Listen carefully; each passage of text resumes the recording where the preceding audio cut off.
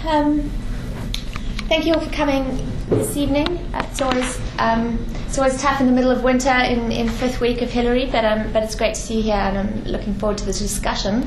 But also it's a real privilege to be able for me to be able to introduce Professor Felipe Michelini, who is currently a member of the Uruguayan House of Representatives. So we're incredibly grateful to have you here, and thank you for making the time out of your very busy schedule. But in addition to this, Felipe is also a professor of human rights at the School of Law at the University of Montevideo. I hope I pronounced that right. My Spanish is a bit rusty. And he would describe himself both as a lawyer and a human rights activist. But I think he is also, in addition to that, a politician and a political visionary, insofar as he's really driven things forward in Uruguay, particularly on these issues of accountability and the challenges to providing a legal response to serious human rights violations. In addition to this, he's also represented his government at the international level to the United Nations, and is the founder of the Observatory for Public Policies on Human Rights in the Mercosur countries, which are, for those of you who aren't working on Latin America, Argentina, Brazil, Paraguay, and Uruguay. And so it's really with that sort of depth of expertise that today he's going to be talking to us on, from Condor to Mercosur, the struggle for accountability for past human rights violations in Uruguay. So thank you very much for being here, Felipe. Yeah, thank you all for being here. Very embarrassing for much regrets she said they have, but I really feel very comfortable here at Oxford and having the time to talk to the faculty that is really making a good effort to focus on Latin America and particularly the Southern Cone. And I think it's really important that in some way that the academic could have these links in the sense that to think together to be better. And the fact is that the Southern Cone has a real sad story behind their backs, in the sense that the state terrorism that happened in our countries is kind of crazy thing when you look back, in the sense that these states at certain point became the main enemies of their own population. So it was not a war against a race, it was not a war against somebody that could think different from you. Well, it was again a war against their own citizens. So that's something you should think about it. And from this, recognizing this idea is that we can, I think, make our best approach to the international law of human rights. Not denying, not neglecting our past, but thinking about it and to think how we have dealt with this past. And in that sense, I think that in the region still we have a lot of struggle for in terms of accountability, in terms that there is a rule of law and there are some limits, some boundaries that you are not supposed to cross. And in that sense, there is, I think, a very present topic, because always we find excuses to think that some boundaries could be crossed. The war against terrorism, the war against others' religion, the war for stability and social peace. We always may find in the political current, in the political point of view, strong ideas to say that there are no boundaries. And I think the Southern Cone experience should show that these are boundaries and that the damage, once those boundaries are crossed, is so huge that it takes a lot of time to heal. From that sense, and will say that I was asked to talk on a title that's not, in general, very currently mixed. It's From Condor to Mercosur, and the struggle for accountability in Uruguay. I try to focus in Uruguay because it's the country that I most know, and I haven't done research in general in Argentina, Brazil, and Paraguay, and we should add in Condor, Chile, basically, and Bolivia. But interesting thing is that academics think Mercosur as an experience of integration among these four countries, and they start from the Asunción Protocol of 1981, and there is no award from what was the integration of the security forces and the police forces, the repression forces within the region during the terrorist state regimes that the country had. That's interesting because the day one of integration is the Mercosur agreement of Asunción Protocol, not what happened before. And of course, that the Operación Condor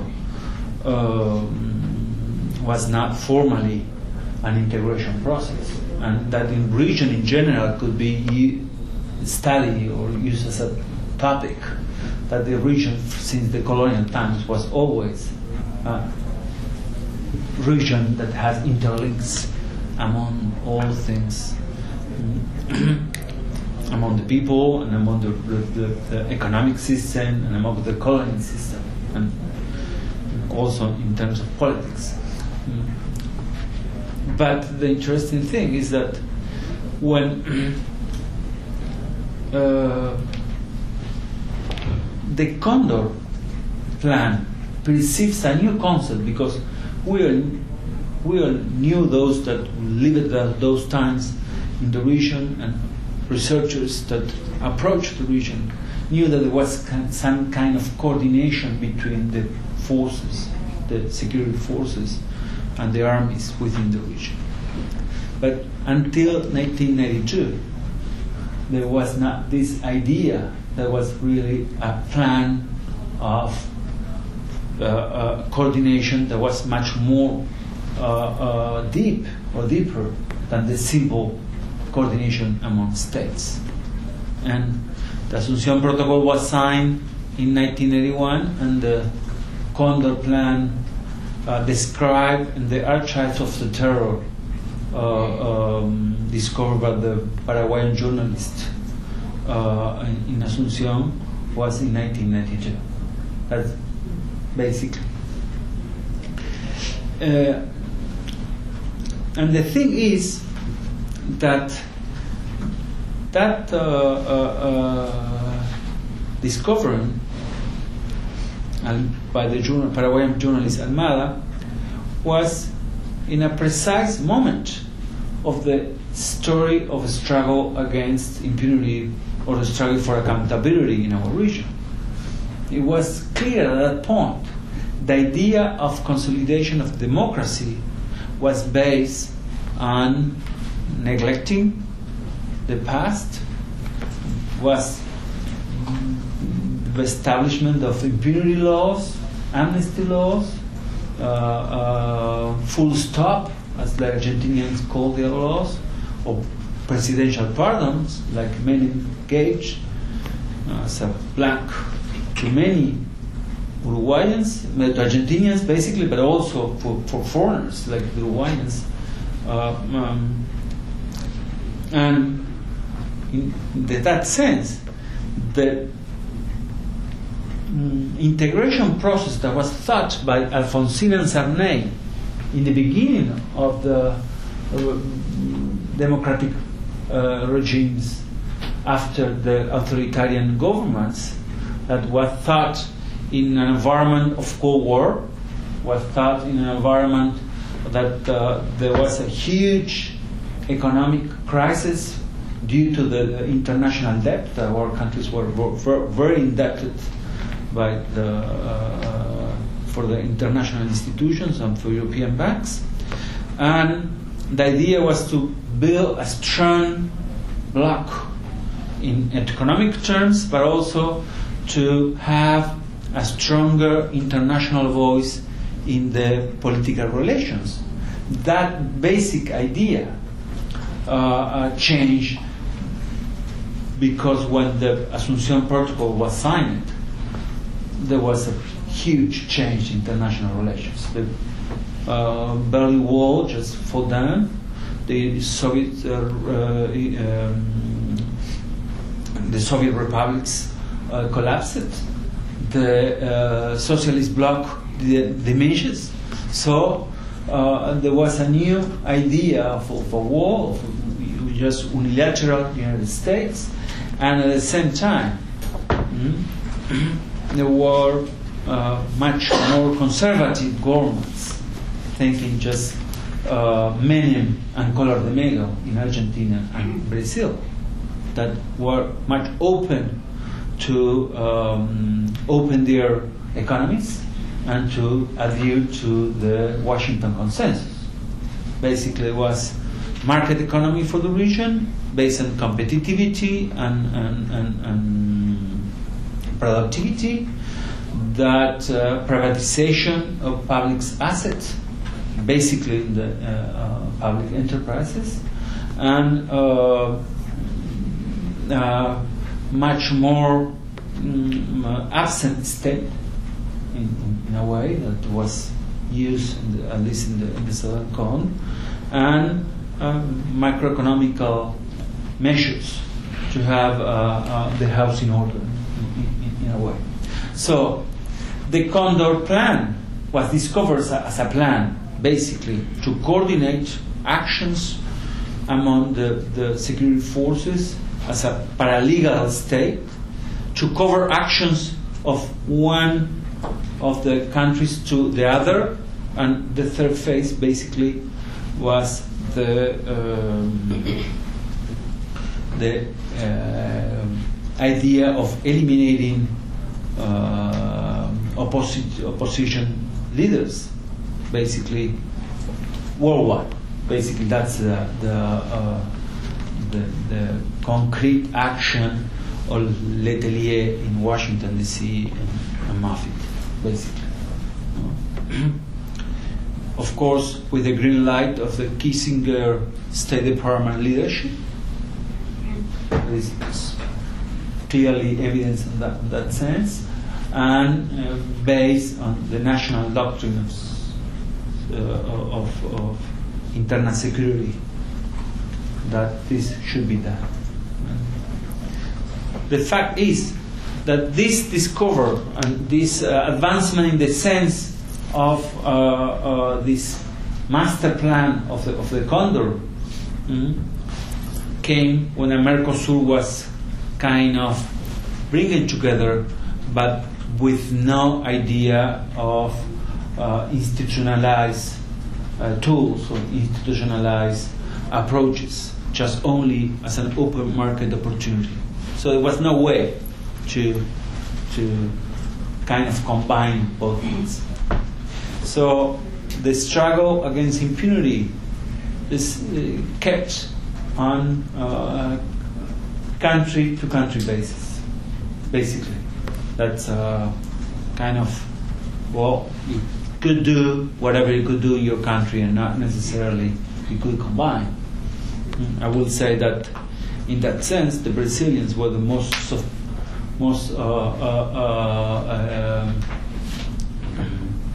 successful in that sense, because they could just, surf the wave like that nothing happened in Brazil, and many things happened basically.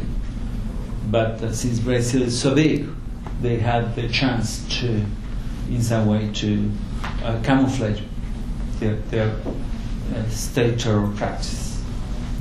Argentina, on the contrary, I would say was much more advanced. They had a very active NGO sector. The impact of 30,000 disappeared was huge, couldn't be in some way denied, and in that sense they were very militant, I will say, and pursuant to their goals, basically in Buenos Aires, in the province of Buenos Aires. But what happened is that as soon as they opened up, new things came up in the provinces, like Tucumán, Córdoba, etc. So in that sense, Argentina was the opposite. Although they had the full stop law, the due diligence law, the pardons, the presidential pardons. So in that sense, Uruguay was in the middle, in the sense that it's in a slow motion. Impunity really was adopted as a strategy for 4 consecutive governments. And although there was, of course, huge bloc that tried to, in some way, erosionate the impunity policies, but until March 1st, 2005, there was not a change in the human rights policies. Look to the recent past. I will say that there was kind of mutual learning from the different NGOs and attorneys and lawyers. Was basically, I would say, the Inter-American system of protection of human rights. And incredible. It was in Washington where they met, because the Inter-American Commission headquarters is there, so there was much more connection with human rights activists in Washington than in the region.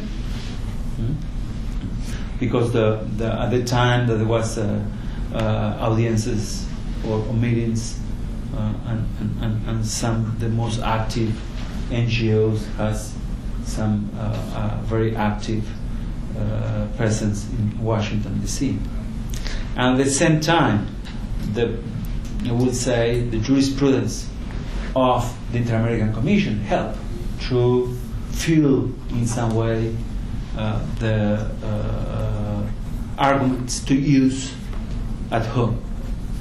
And clearly one of the most important ingredients given by the Inter-American system is the fight against impunity, the recognition that amnesty laws are against international human rights standard, basically against the Inter-American Convention and the Declaration of Rights and Duties of American Declaration of Rights and Duties of Men.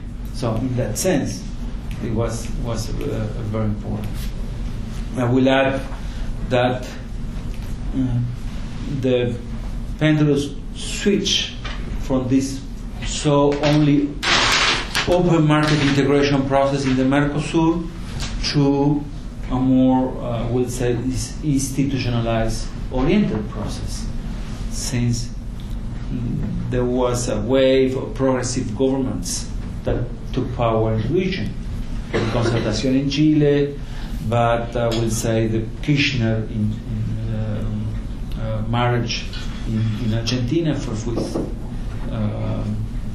Kirchner, later with Fernández de Kirchner, in Uruguay with President Vázquez and later with President Mujica, in Brazil with Lula and now with Dilma, in Paraguay with Lugo. And if you go a little beyond, you have in Bolivia and Ecuador and Venezuela, these governments that are so-called, so-proclaimed progressive. But the fact is that there was in some way a new push, and in fact, I would say that within Mercosur there are some very interesting ingredients that show you that human rights is on the agenda.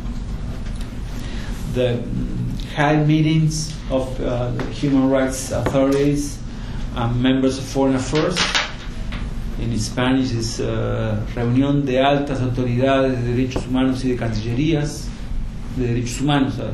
The acronym is kind of crazy, but that's the way it is.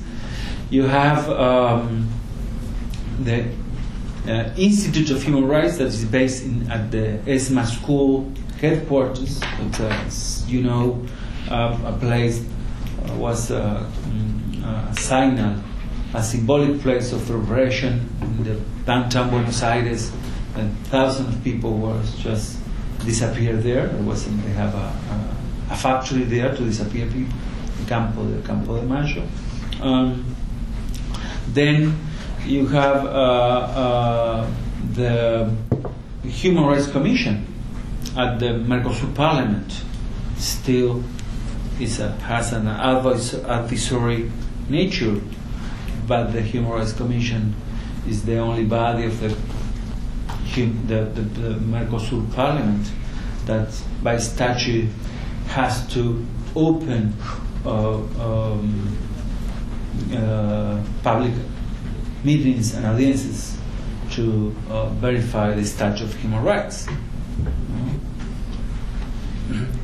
You have the Migrant Protocol. It's also some interesting thing, and I think it's one of the trends, from my point of view, that Mercosur could bring to the international fora as a very specific one. And I will say that in Montevideo, in the second semester of 2005, there was the first conference of truth and recollection organized by the states, as a states that recognized that there were state terrorism. So in that sense, still, I think one of the steps for struggle for accountability is to reverse and to pose to was the Plan Condor as a transnational criminal machine, to oppose the transnational agreement of Mercosur to bring up these people to justice, to denounce the crimes, and to use transnational tools to make them accountable for their crimes. And I think that's one of the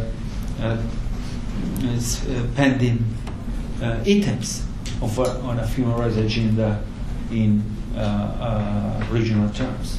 I may say that this, of course, will not be spontaneous, that need the work of NGOs and civil society. That, of course, these NGOs and civil society in general are very weak and very fragile because they lack of funding and the lack of, maybe I would say, the prestige within the elites that other NGOs around the world have within their countries. So, and of course, in a continent, and particularly the Southern Cone, that has so many inequalities of rich countries with, at this moment, very good economies, and that are surfing in a way the world crisis, and it seems it may have not big impacts, and we wish that could be that no impacts, that there is a very low unemployment, that our products in the world market are in good prices, and commodities that we sell in general now are very appreciated, and we have a lot of land, and in general I would say that foreign and national investment on capital and investment and productivity is doing pretty well.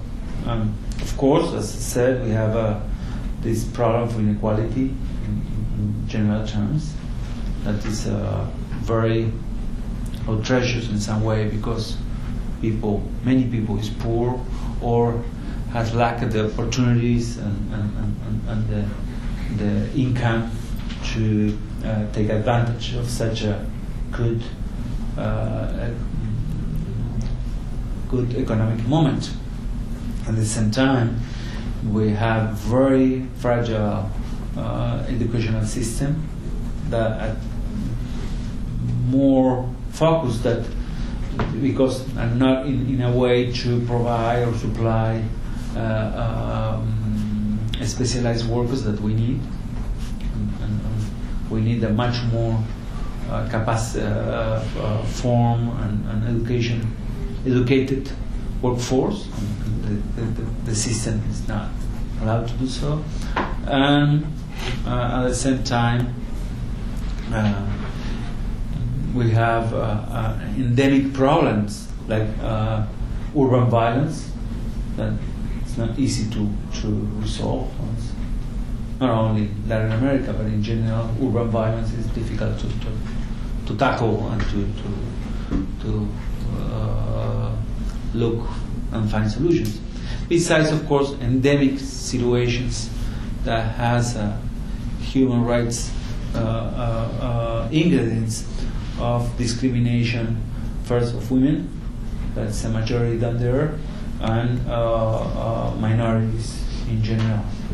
So, in that situation, to focus and to talk about these topics on human rights past abuses, in general, it's difficult for NGOs and civil society to approach them.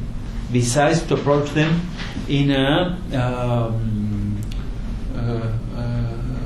regional basis, because still our citizenship, our faculty, our researchers still think, even NGOs think on boundary terms. You specialize in Uruguay, not look at regions that, long, very prestigious NGO in Uruguay, CERPAX, issue a report on Uruguay human rights situation, not, CELS in Argentina issue a report on a watch on the prosecutions and trials in Argentina, not elsewhere. So, in any case, at the end, the Condor research in general, at least in Uruguay, has been very useful to give elements and ingredients to the judges and prosecutors to understand how criminal operations functioned in the past, and to give arguments to first prosecute and later to condemn key criminals in the country, like former Foreign Affairs Minister Juan Carlos Blanco, former President Juan Maria Bordaberry, and also most low ranks like the criminal rank that's still in prison. So the Condor issues for the researchers and the explanations were very, very important in that sense. At the same time, in a very important sentence that has concrete implications and impact in the jurisprudence of Uruguay, the Hellman case, the description of the court of the Condor operational system, the link and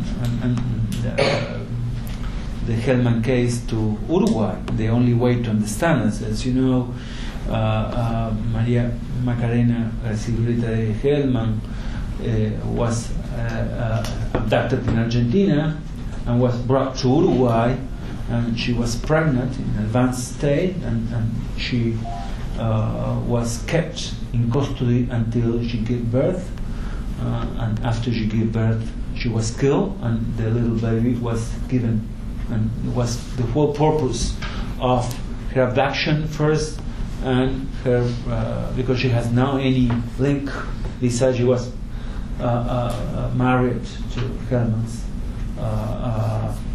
son. The whole issue to take her to Uruguay and wait for birth, and it was because she was pregnant, and in that sense was one of the most heinous crimes, and because the whole army apparatus was established to kidnap a person because she's expecting a baby, and wait until she give birth just to kill her and to dispose her and to give the child to a military family. So in that crazy case, the only way to explain was that this Condor, a transnational criminal organization, was working, and in that sense, the sentences, the ruling of the Inter-American Court is clear. Besides that, those interested in gender issues, clearly the court has a very interesting paragraph on the link between pregnancy and the responsibilities of a state to be much more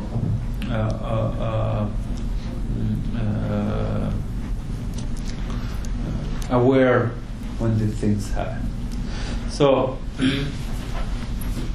just as a conclusion and in a way to finish this presentation, I will say that Mercosur and Condor are not linked at the literature, because in general those that look at Mercosur are much more social or political international oriented and not human rights lawyers or those in a way linked to the issues of accountability, truth and justice. Secondly, it's clear that there was no objective conditions to link Mercosur and Condor and allow it to Mercosur apparatus focus more on its recent past, because the knowledge of Condor at the moment that Mercosur was founded was very, very few or very little. There were no data besides the idea of the cooperation. The cooperation that was denied.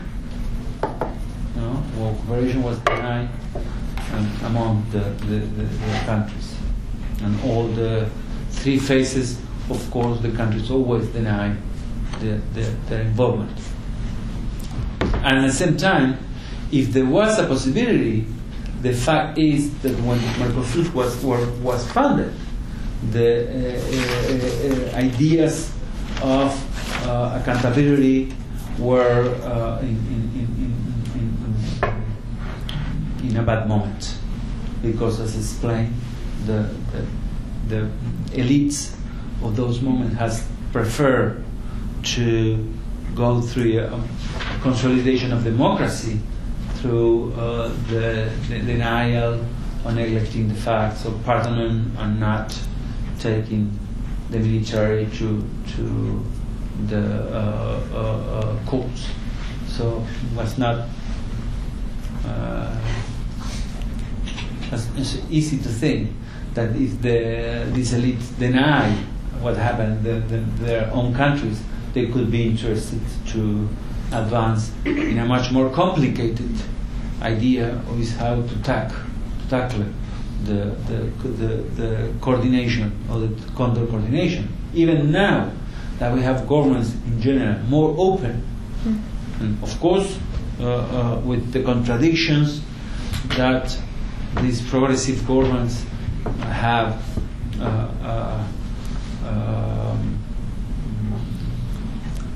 within their own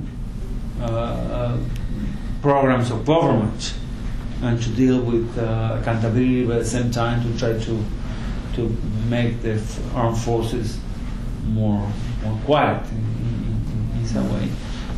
Even now is difficult.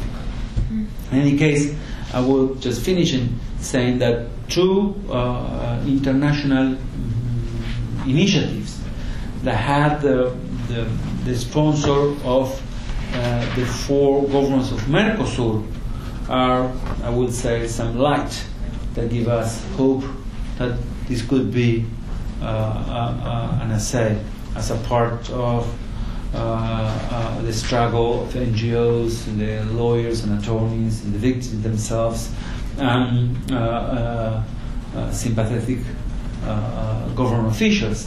I would say that these two initiatives at the United Nations One is the Convention on the Disappeared People of the United Nations that was pushed so hard by Argentina, and it's started and is working now, and also the Special Rapporteur on Truth and Justice, also pushed forward by Argentina, and also they have the support for Mercosur countries. So in that sense, what I was saying in the beginning, I think that the Southern Cone has, and the Mercosur treaty has the opportunity to learn from such a experience, and not denying it, but at the same time try to convince other countries of the world within the international circles to show that healing through justice and memory is a much better way than to wait 50 years or 60 years and to keep secrets and try to make pay to the families and the victims, besides the heinous crimes, but also with the silence. Thank you.